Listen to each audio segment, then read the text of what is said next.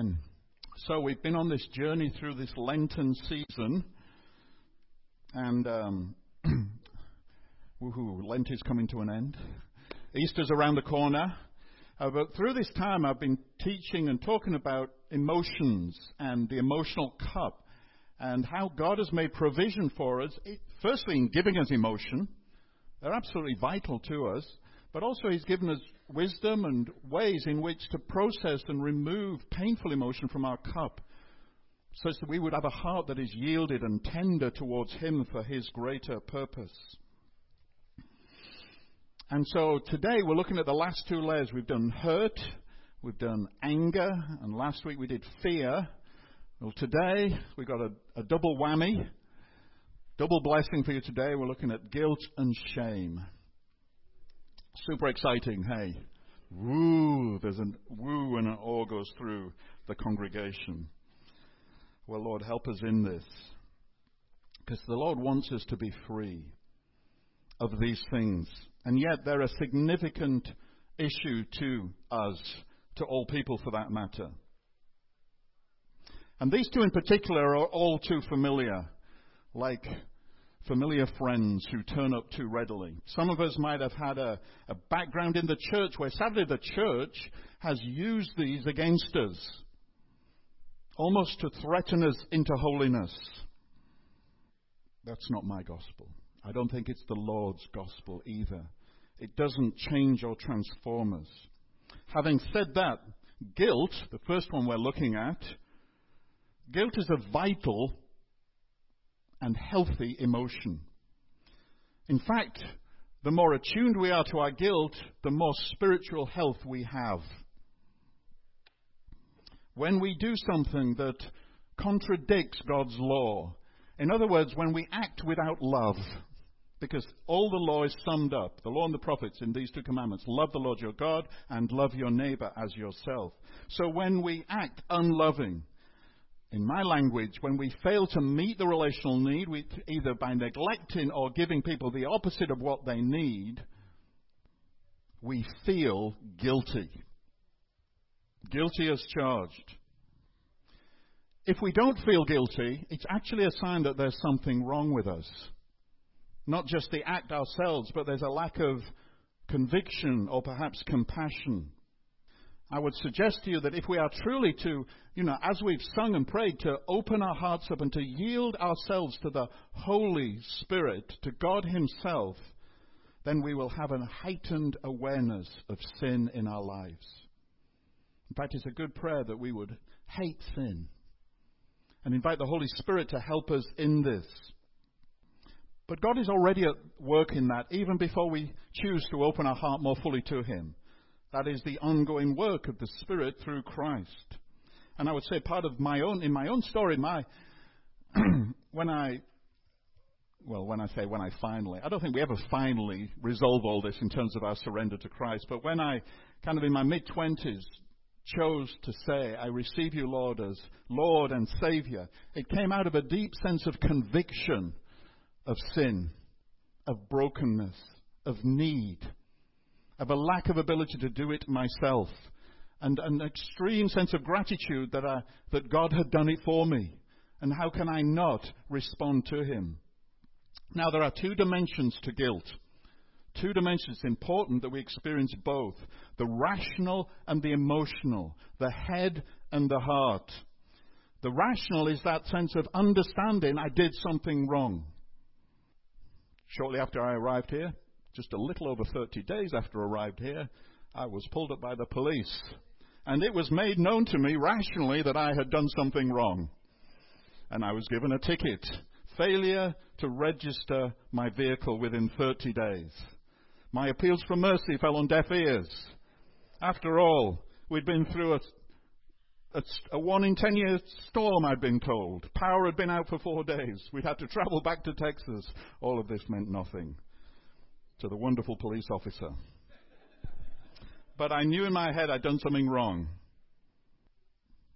Sometimes, and I've got a lot better at this, but I know early in my life when I was so bent out of shape and so tied up with stuff that was unresolved in my emotional cup, it would be easy for me to unleash on Carol or our children when things weren't going my way and I was angry and frustrated.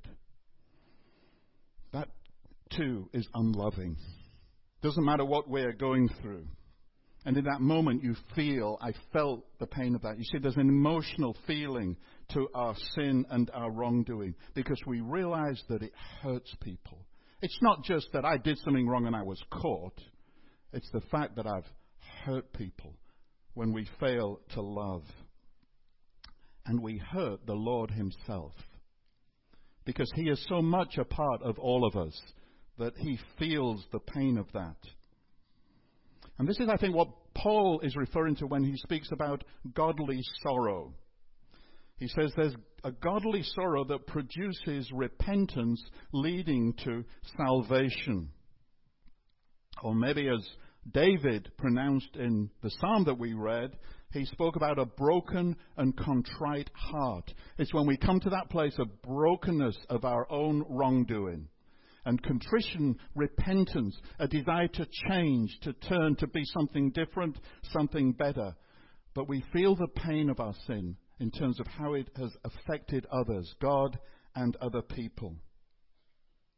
And part of God's working in my life, in actually to bring me to a greater sense of freedom and healing of my own hurts, and the removal of my guilt and shame, as we're going to talk today, was a revelation to me through the spirit of my own arrogance, of my pride and self-reliance, of the competitiveness that marked and shaped so much of my life out of a desperate need to be noticed and approved of and valued, of the ways in which I had hindered Carol's spiritual life by failing to love her and encourage her in that part of her life.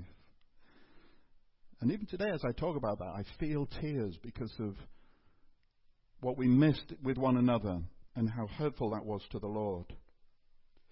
You see, part of our spirit, our very identity that comes alive in God increasingly is our conscience. And we all have a conscience. It's our conscience that helps us distinguish and triggers the emotion of guilt when we do something wrong. And our conscience can act apart from our minds, thank goodness. We may not understand something, but we feel it and we're triggered in our conscience. And we can become sensitive to God's ways. And that is an important part of our growth as believers and our maturing and our ability to process our guilt well. Today, the writer to the Hebrews says, the day is today. Don't put this off, but today, if you will hear his voice, do not harden your hearts as in the rebellion, in the day of trial, in the wilderness. They missed God's rest. They missed God's best, the people of God. And we will do the same if we harden our hearts to our own brokenness and sinfulness. So the invitation is to keep hearts that are pliable, that are soft, that are tender towards God and his people, and quickly recognize when things have gone wrong. This is what we're given through the new birth. This is what we're given as we enter into connection with the Holy Spirit. He's there for this. I love the psalmist who says, I've hidden your word in my heart that I may not sin against you. Do you have that passion and desire for the Word of God, both the Word revealed through the Spirit and the Word written in His book? Because it comes from without, but it's given to us through the new birth. And the Word begins to take flesh in us, just as it did in Jesus of Nazareth. Now, there is one antidote for guilt. Remember, there's one antidote for all of these. For hurt, what do we need? Pop quiz. What do we need for hurt? Comfort. We need comfort, which comes through the compassion of people and God. What do we need to do with our anger? Let it go. Let it go. Nope, don't start. Don't start. Anger, we have to forgive the offender, which means we let it go, we release it. Now, we need people to comfort the pain, but ultimately, anger has to be forgiven. Fear Perfect love casts out all fear. It's the caring involvement of others, being less alone. And for guilt, it's none of those. What we need is confession. Confess your sins to one another, James says, and pray for one another. Then you shall be, well, we read healed. We could read saved. It's all part of the same root. That's when we enter into life. If you confess your sins, God is faithful and just to forgive you and to cleanse you from all unrighteousness, John writes in his first letter. Guilt has to be confessed, which literally means I agree. I agree with God and I agree with others. I did something unloving. And it's amazing when we do that. The guilt leaves. Time doesn't remove guilt. We need to confess old guilt as well as new. Changing our behavior does not remove guilt. Trying harder, we still need to confess.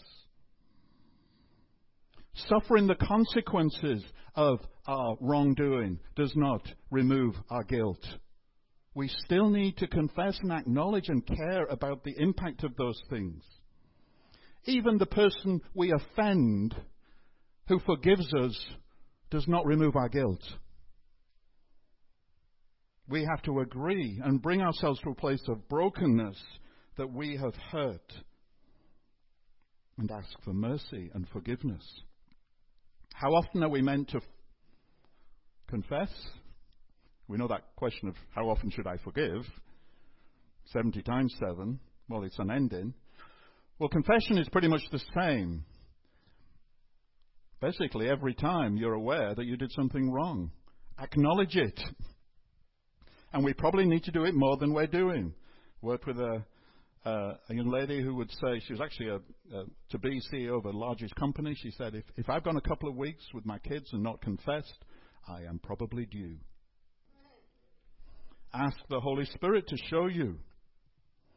The byproduct of confession is healing. It is salvation. It is new life. It is joy. It is capacity to experience all the positive things we yearn for. So what does a good confession look like? I spend a lot of time working with people to help reconcile. And the heart of reconciliation, there has to be very good confession. Now, generally, the scope of my confession should equate to the scope of the offense. What I mean by that, if we aren't openly offending people, we've done things that people are unaware of, you don't have to go openly talking about that. In fact, you can make matters worse. But you do need to do that with God, because with Him everything is open. And that's really important. If you upset your spouse as you're driving along because of something you say or do, and the kids are in the back, you need to confess not just to your wife, but to your children. That is open, and they're affected by that. Still with me? Who's not guilty of that?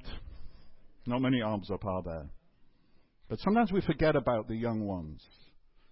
And as we'll see later when we talk about shame and condemnation, we take as young people on so many wrong signs and lies. Now, secondly, let's take the initiative to confess before we're confronted. That's always good. Search my heart, O God. Show me if there's any way in me that is not loving. This is the cry of the psalmist. This is the cry of David.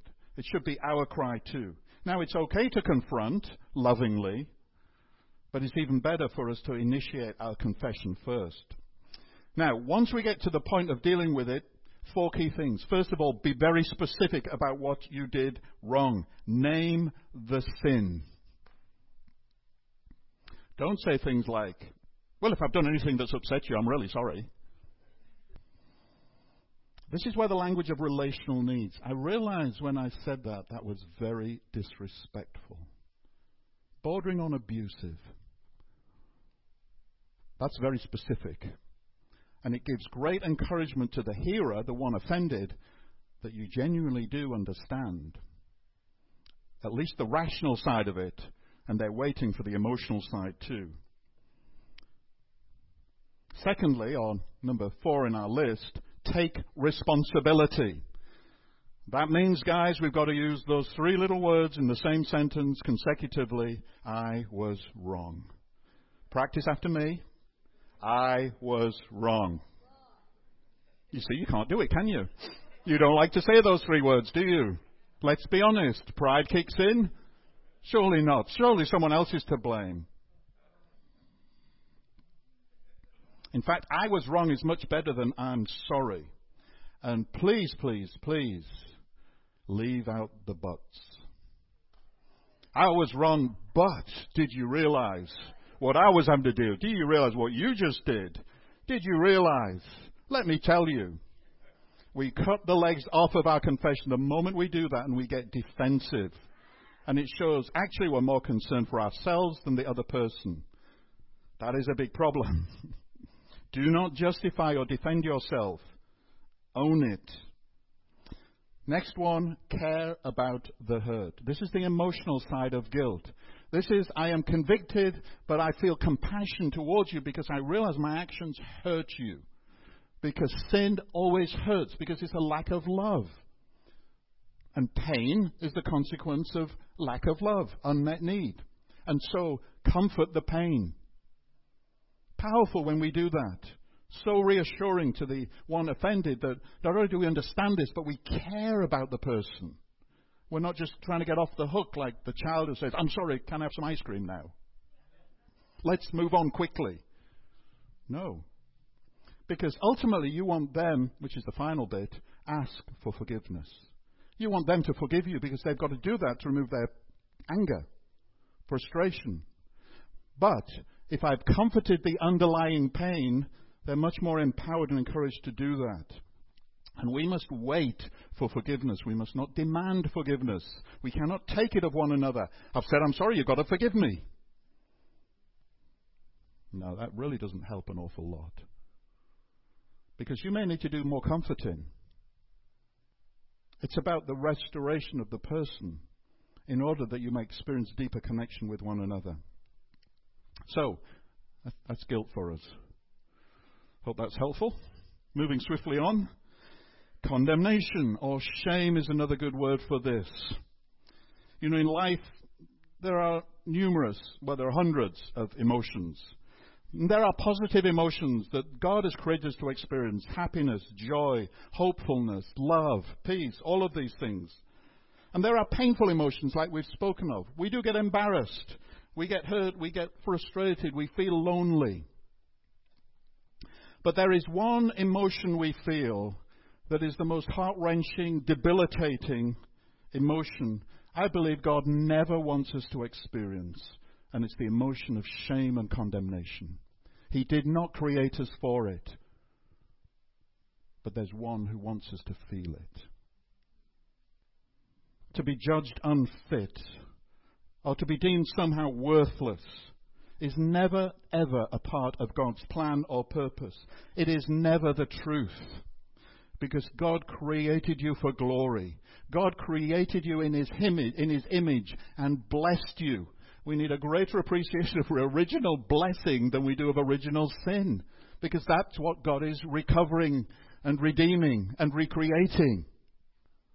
That's what we're created and destined for. And yet we think we can't do anything right. We're never as good as so-and-so. We're terrible people. It's always my fault. I'm really unworthy of her or his love. And it's like, they're like barnacles on the hull of a ship. They just stick to us. And we can't seemingly get rid of them. And it's part of the Satan's strategy. He is the accuser of the brethren. He's the father of lies. He's a murderer from the beginning. And he accuses us of being no good. And sometimes that accusation comes to us from other people. Sometimes it comes to us from within ourselves. But it never comes from the Lord. Ask Carol if she would come and share a little bit of a testimony around this. Because it's so much better to hear her voice than mine.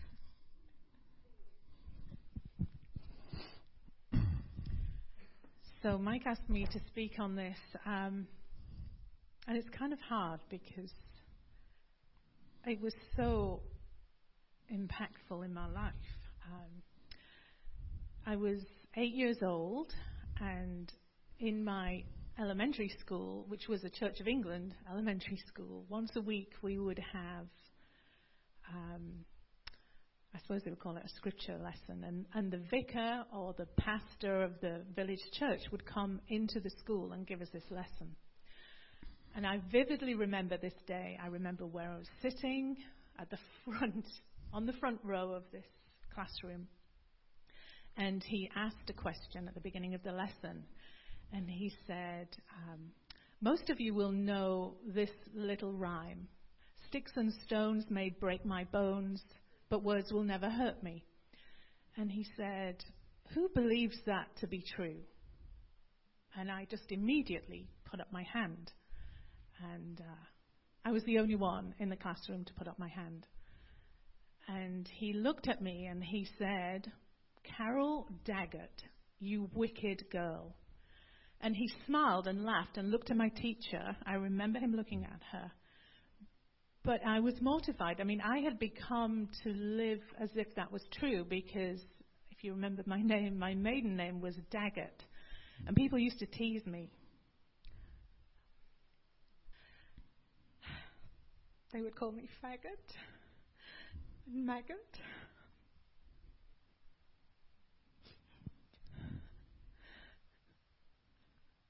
And so I didn't know that that would hurt me. I had hardened myself.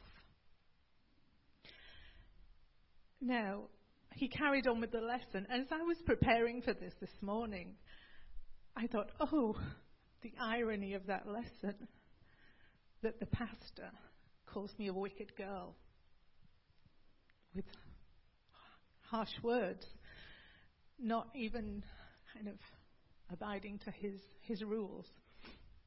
Now, I'm sure he never realized how much that hurt me. I think the saddest thing that I felt was that they didn't ask me why I put my hand up, why I agreed that that was the case. And I never told anybody. I didn't even tell my parents. So I kept it all to myself. But I remember over the next years feeling, well, if the vicar thinks you're a wicked girl, then God must think you're a wicked girl. So trying to be good all the time, never mess up, never make a mistake. And over the years, the Lord's kind of healed me and helped me with that one. But just realizing the little offhand things that we say sometimes, we have no idea what that does to people. I could go on. Thank you.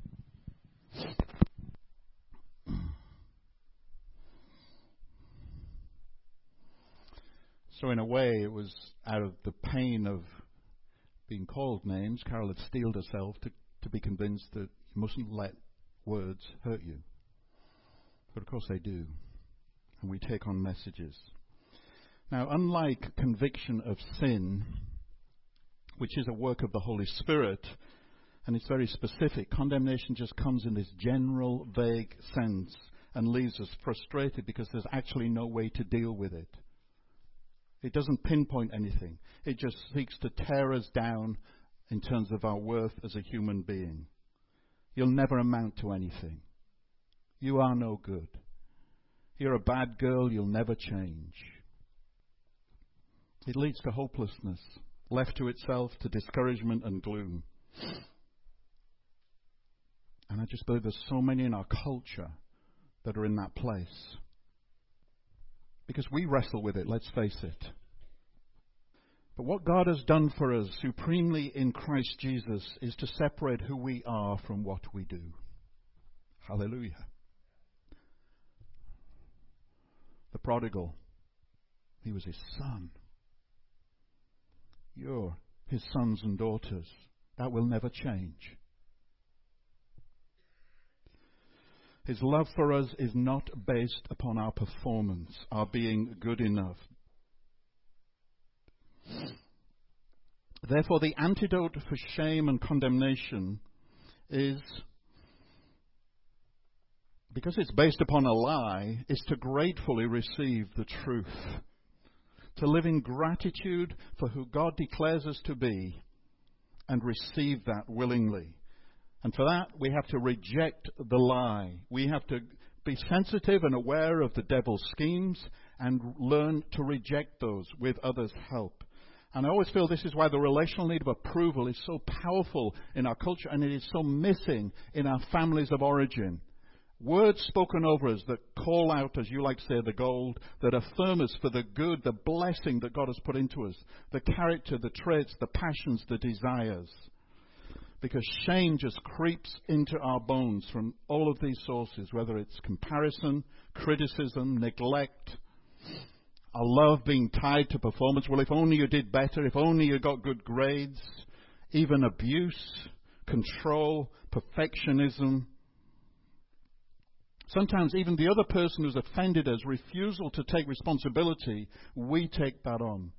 Can't tell you how many people I've spoken to who, in witnessing their parents' divorce as young children, felt it was their fault. Because we do that as children. Therefore, we must deserve it. Some of the things that we then do, which can often be rooted in shame, include things like our own self-directed anger. We get angry at ourselves. Our self-initiated fear. Our self-blame. Our self-abuse. The struggle we have to receive from other people, to believe that they would genuinely care that much about us. We become reluctant to give to other people because we perhaps feel they wouldn't want to receive from us anyway. That's been a part of my journey. We're reluctant to be vulnerable with our needs. Because surely that's another deficiency, and I'm already bad enough. It's hard for us to admit mistakes because we beat ourselves up already. It's hard to forgive ourselves, and we can tend to condemn others because we do that to others at the point of our own struggle and brokenness. We can even find ourselves reluctant to serve or to forgive others. I had a conversation with my dad this week. It was the day after his 66th wedding anniversary. And the previous day he'd gone to my brother's with his daughter-in-law, my brother's wife, and his two sons and their girlfriends. And they'd had a celebration meal. Well, my dad wasn't feeling well, which is unusual for him, but he'd actually just had eye surgery. He'd had laser surgery to scrape off scars on his eye. He's 94 years old. And it had kind of really badly affected him. So he arrived at this dinner, and he's telling me this story. He's been quite vulnerable with me. And he said, I just didn't feel like even being there. They gave me a glass of champagne. I took one sip of that, and the acidity just made me feel sick. They served scallops, I think, and I couldn't bear to be around it. And then there was steak. And in his shame, he kept all that hidden. He said, well, you've got to put your best foot forward, stick your chin out, and do what you can, don't you? And I felt really sad at that moment because he missed connecting deeply, being known. He was afraid if he said that, his daughter-in-law would be upset because she'd gone to all this work. And so we remain hidden in our shame. And they would have cared for him deeply and taken the pressure off. You know, God has taken the pressure off. He's taken it off. There is therefore now no condemnation for those who are in Christ Jesus. Jesus speaks the word to the woman in adultery that the law said, actually she and the male offender should be stoned, but only she was there. I do not condemn you. You see, God isn't in the condemning business. He's in the lifting up business. Receive it. Receive the truth. Some encouragement for you as to how we deal with our shame or condemnation. Don't deal with it alone. Don't try and get it all resolved on your own. It's one of the reasons I'm like a broken record. Well, there's several things I sound like a broken record, but with some of the guys we had breakfast, I'm saying, be in an accountable relationship where you are deeply known and you can foster trust and you experience love for one another. And there's some kind of challenge with that. What, you mean we've got to tell each other we love each other? We're guys. But I think we're called to covenant-loving friendships with the Lord and with each other. And it's transformational. But don't try to deal with shame alone. Share the struggle. Expose the lie, because you can't see the truth sometimes, and you need somebody else to reveal it through the Holy Spirit. So identify where you struggle. You see, this is a great challenge. We've got to understand, like Carol said, nobody bothered to ask why. Do we take the time to ask why of one another and of ourselves? Where does my sense of inferiority come from? Why do I struggle so much to forgive myself when it says God forgives me? Why do I feel I can't do anything right, so I never try anything new? Why do I not feel like I deserve receiving the gift? Try to understand the root and the lie that's attached itself. And for that we need others. And we need especially the revelation of the Holy Spirit. He's the Spirit of truth. He will always lead us towards connection and fullness and approval. Thirdly, having identified the lie. Anyway, let's go about that. When we discover that ultimately the lie is always going to be rooted in pain.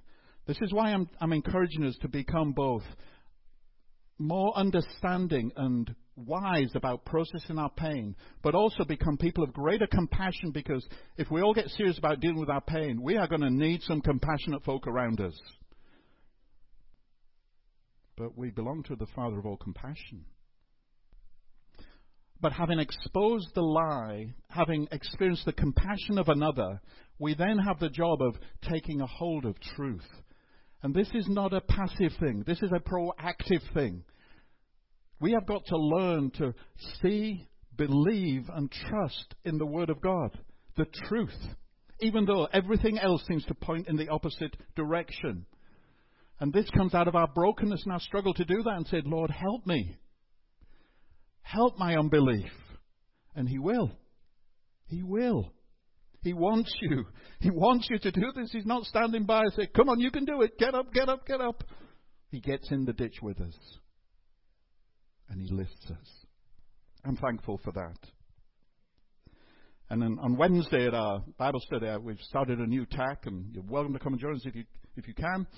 And I talked about we need sources of light in our lives, because darkness is encroaching all the time.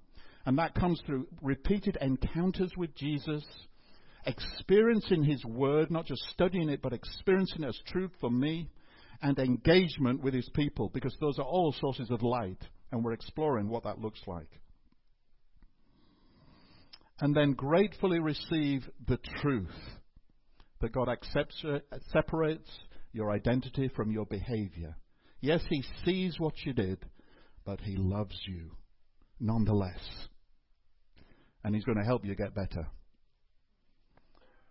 And He doesn't hold you at arm's length until you do. He says, come along. You belong. And as we're released from our shame, then, boy, do we have a message. You won't need people like me to tell you to go out and share the good news. Nothing will stop you. There will be an energy and a renewal that comes upon us when we are freed from the lie that holds us back. And the life of God flows in us and through us. But we've got to keep coming back to that place of being reminded of who we are. I am, and therefore I can. So I've got a song. No, I'm not going to sing it. You'll be pleased to know. But I'm going to play a video here. It's called Remind Me Who I Am. It's a beautiful song. It's a powerful song. And I want you to make this a prayer as you're listening to it. Sing it if you would like. But allow it to take root in your life. And allow the Holy Spirit to bring a renewal of the truth, I think, that comes through this message together. Okay. Remind us, Lord. Speak to our hearts in the deepest recesses of who we are and how we see ourselves. That you delight in us and love us deeply, passionately. And always have and always will do. Would you like to stand? Now God has put around you His beloved. And He's put you around them to tell them that. And we need to get better at doing this than the other stuff. Speaking of how God sees one another. So Lord, we're thankful for one another. Thank you that you put us in a body, in a community, and you're doing a work among us. And we ask that you would break the power of the lies we have believed and reveal your truth. Heal our wounded hearts, Lord, that we might hold and release your great love and your truth, not just for ourselves, but our families and our communities, and for the glory of your name in this world. Let this be a new day, Lord. I had a sense that the Lord wants to kind of establish a beachhead of progress in us and among us as a community for the next phase of what He's doing. Now receive the truth. Receive His love. Allow the Spirit of truth to impart this and to plant this deeply in your heart. His word, His truth, His love for you.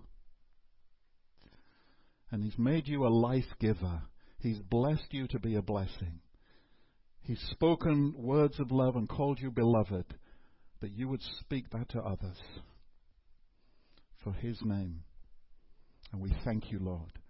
And I encourage you, when we come and we're going to gather around this table, which is another reminder of our belonging and our participating in the love and life of God. And the table to which all are invited, all are welcome. There'll also be people here to pray with you. And if this is a particular area of struggle for you, or if you're in a place of struggling with guilt, take that opportunity to be prayed with and prayed for. But in the meantime, let's just take a few moments, turn to one another, and remind each other who we are in Him. Whatever the Lord gives you for a person or a people, just share a word of love, of affirmation, of approval, of appreciation, whatever it may be. And let's bless one another. Okay.